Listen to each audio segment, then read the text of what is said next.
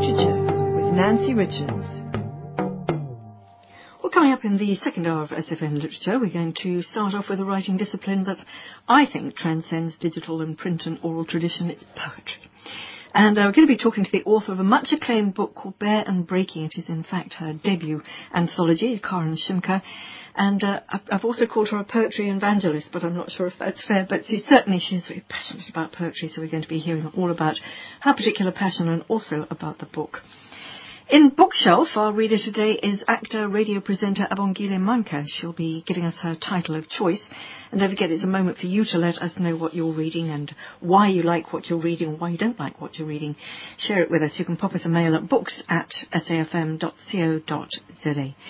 And then in our story feed today, in place of a documentary, we're going to be hearing the story of a man and his food. He's Neil Stemmett. He's a designer. He's a foodie. He's a blogger. And he's going to be sharing his story as it appears all on a plate in a book called Salt and Pepper. So that's what we've got lined up. So do stay with us. And if you want to give us a call, you're welcome. It's 0892 10 2010, 0892 10 2010. So poetry taking centre stage in our Book 2 feature in the form of a debut collection by Karin Schimke, who brings with her to the studio a copy. In fact, she's got her copy here. It's called Bare and Breaking. Lovely title. It was nominated for the 2013 South African Literary Awards, and on awards she was also shortlisted for the Sol Plaatje European Union Poetry Award for a new poem called Truffler, which is not in Bare and Breaking, but we are going to expose it right here on the air.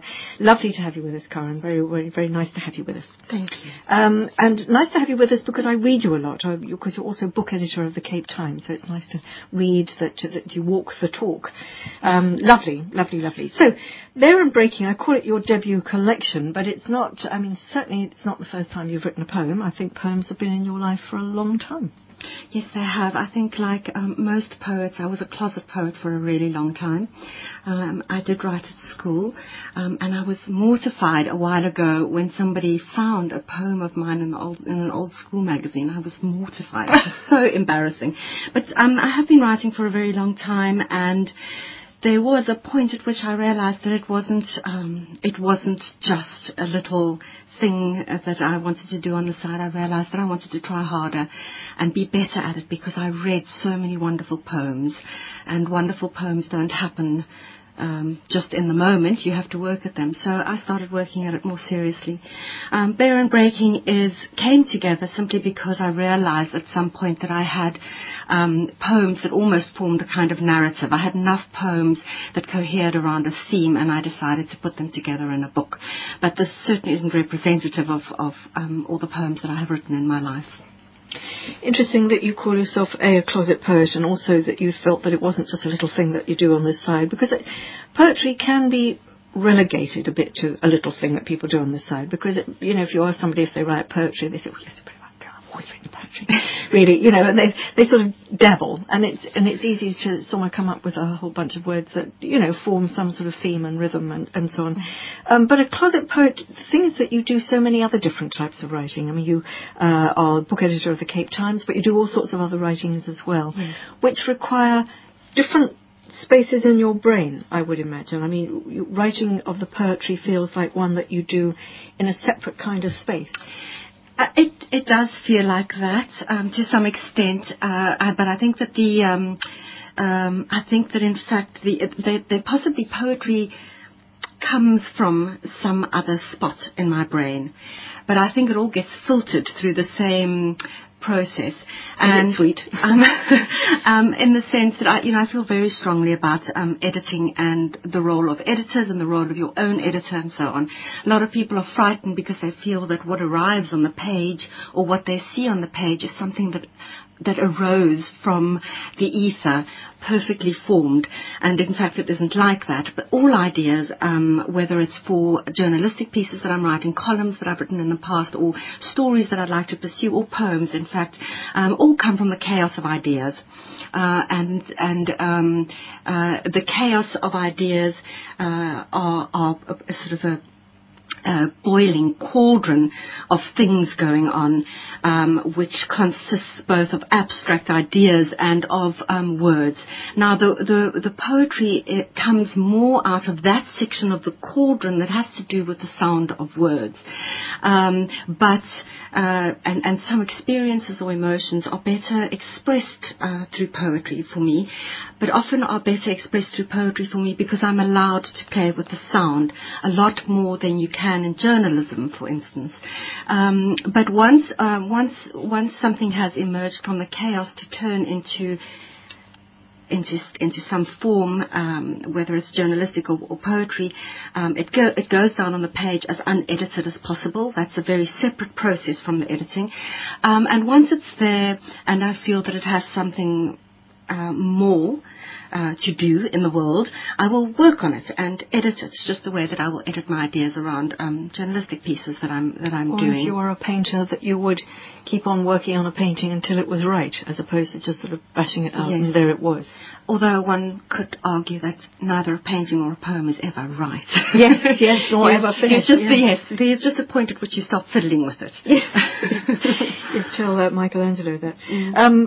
Yes, gosh, a lot of things. I love your image of the cauldron, and I suppose there will be two cauldrons, one with the ideas and one with the words, and it would be a matter of a pinch of this and a pinch of that and putting the two together.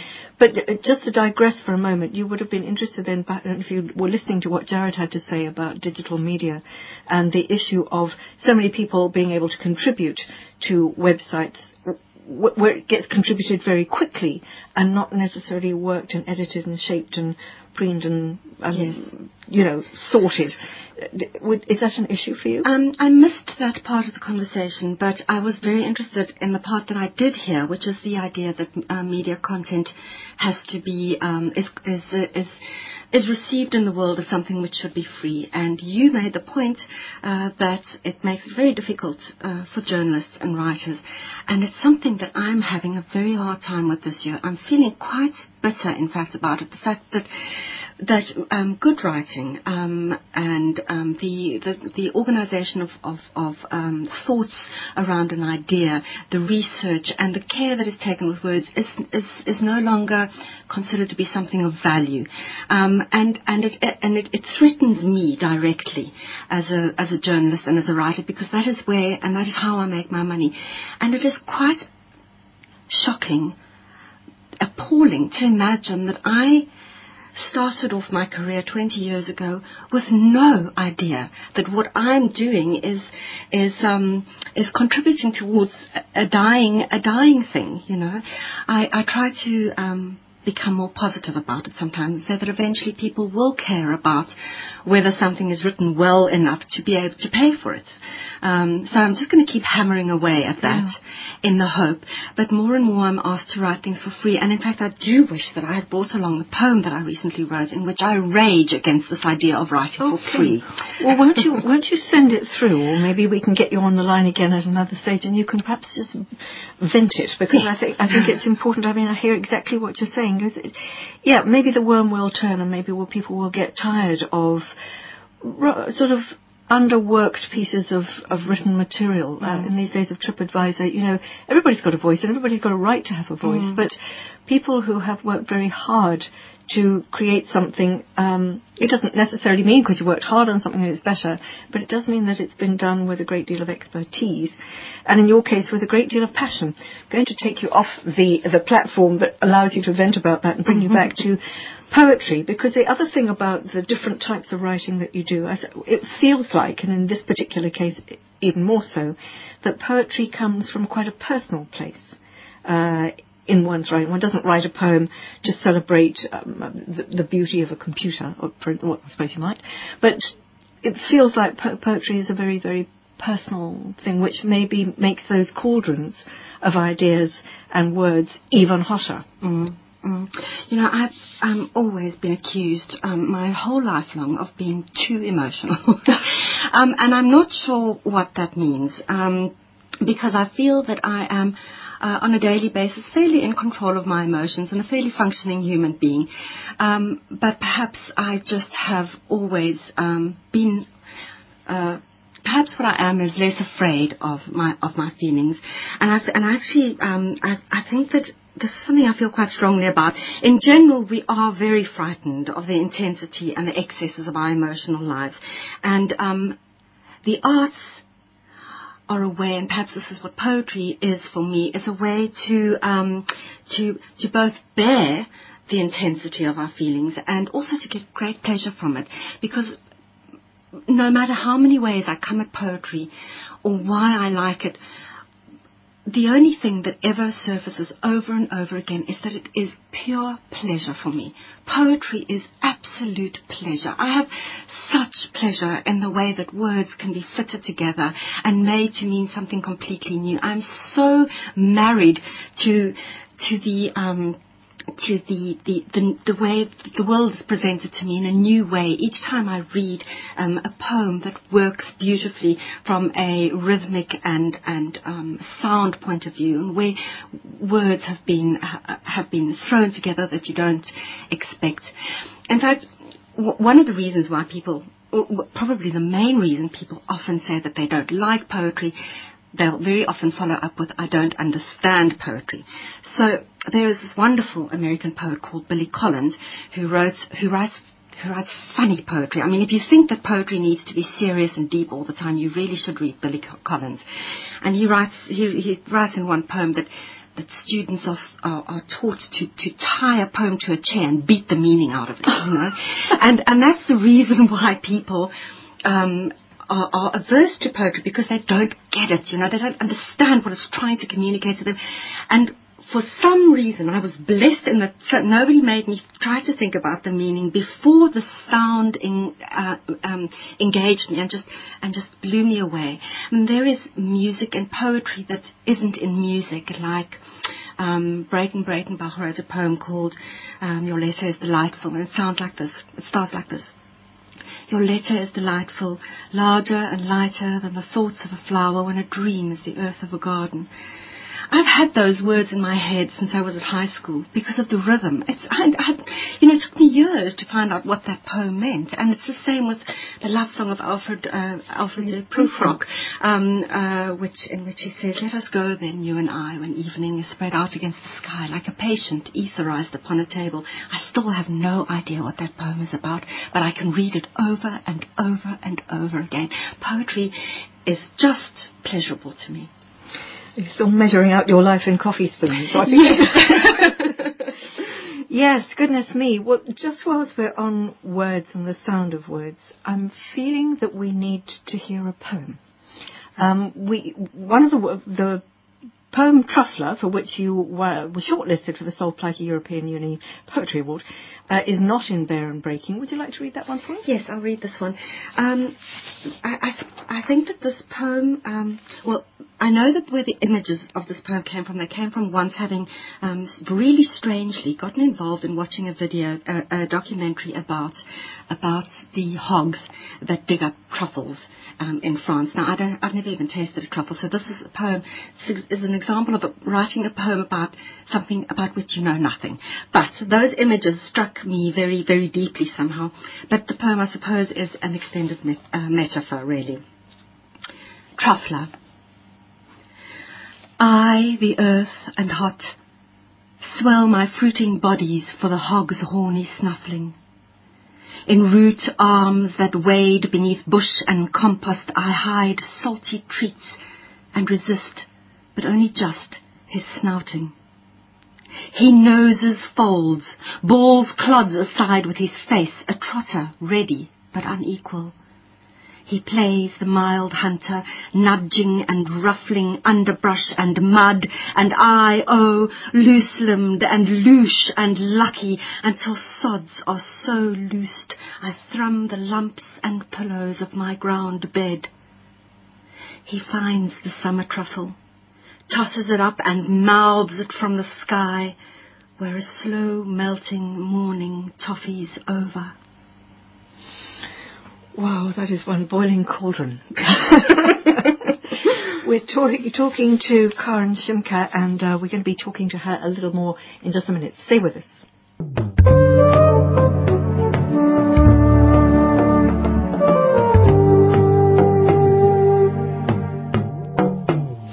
We're talking poetry here on SFM Literature. We're talking to Karin Schimke, and her latest book, or her first debut collection, anthology of poems, is called Bare and Breaking. The Truffler was a powerful piece, I have to say, Karin. I'm wanting to say follow that. But before we do read another poem from your book, tell us a little bit about the book. It's a very, it's quite an emotional sounding title. Even the title sounds emotional. It sounds very raw. Tell us a little bit about the book and the narrative that you were describing that came together. I suppose it's obvious that it's not a particularly happy book. In fact, a friend of mine kept saying, don't call it Bare and Breaking, nobody's going to buy it. And I just said to him, well, nobody buys poetry anyway, so it doesn't matter. The poems in this are poems that I wrote over many years, and they have to do with love, and they have to do with the end of love. Really, I think that a lot of this was, I put the whole thing together. Well, a lot of the poems, sorry that I'm blubbering. No, that's okay. It sounds like love and the end of love, which causes a person to get confused. Indeed. I mean, I didn't know that you could come undone quite so badly by the end of love. But one does. During the period in which many of the poems in this book were written, I really was coming apart at the seams, and I almost have no recollection of, 5 years of my life. When everything that was no longer and was falling apart. And yet I carried on working. I'm always amazed. I find things that I wrote during the time. But the one thing that I wrote, that I knew that I was writing, was I was writing so many poems. And it felt like some sort of, it felt like ballast in a way. It felt as though I was trying to build a house in a hurricane. And it made no sense at all. But the one thing that I could do during a very difficult time was to solidify those slippery feelings which change from moment to moment, and write a poem. It really, I suppose one could say, is about the breakdown of a marriage, but it's not only about that. It's about other sorts of loves and lovers that I've had in my life, and so on. So yes, it was a friend of mine called it a memorial to my divorce. I do hope that my next won't be quite as terrible. And hopefully you will remember the process of having put it all together. You say, I mean, despite the fact that it is to do with a lot of lust and loss and pain and all those things, I think it is a complete thing out of which you do emerge at the end. Did it help? That's a thing that is quite controversial, and I've often heard writers get very angry and people say, was it therapy for you? Was it cathartic? Yeah. Yes, and was it cathartic? I'm not sure, but I'm not sure whether, there's therapy, and I believe everyone should have therapy. I don't know how I would have survived without therapy during that time. And that had a role all of its own, but this had a completely different role.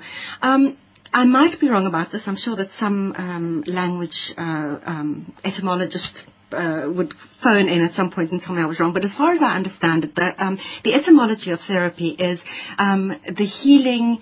The healing is from the Greek word therapia, which means healing through engagement with the creative arts. So, in fact, the link between the arts and therapy is in the word. It's rooted in the word. But I don't know that therapy is writing necessarily. It's therapy. Therapy is something completely different. But writing, the engagement both of making something creative and of engaging with somebody else's creative work, is in its own way healing and thought-provoking, and provides a way in which we can explore ourselves in the world in a new way. And that kind of awareness is of its own almost always a good thing. It's a process. It's moving forward and changing. Yes. The thing about the therapy issue is that it always sounds a little bit, shame when you say, was it therapeutic? And that wasn't really the point of the question, but I thought I'd get it out of the way because a lot of people assume, write it down. It will help you so much. Yes. But it's interesting that you say it comes from a sort of slightly different place. But it does mean that that through pain one can be creative as well, which is a very good thing. You mentioned language there. I just wanted to talk about language a little bit, because there are some in Afrikaans, some in English. Yes. Language for you is important? Yes. I write in Afrikaans sometimes, and I don't feel as confident writing in Afrikaans as I do in English, although Afrikaans is my mother tongue. So I have to tell the story I've told 1,000 times, because people always ask me. I don't have a drop of English blood in me. My father is German and my mother is Afrikaans. And the reason I went to an English school, so goes the story, is because they couldn't compromise. He wanted me to go to a German school and she wanted me to go to an Afrikaans school, so they sent me to an English school. So I write in English. And sometimes poems come to me in Afrikaans. Sometimes snippets of sound come to me in German. I can speak and read German, but I certainly can't write in German. But the reason why it's important for me is because I have a lot of contact with young poets, and a lot of people feel that it's really important, if you want to be a poet, to be able to write in English. And that sort of language imperialism is stifling. And it's, I think it should be fought against on an individual level. And I can listen to poetry in any language because of the music of poetry. It is truly beautiful. And if I don't understand your poem, it doesn't matter, because I've listened to the music. And if I really want to know what it means, I can find out. So poems can always be translated into another language.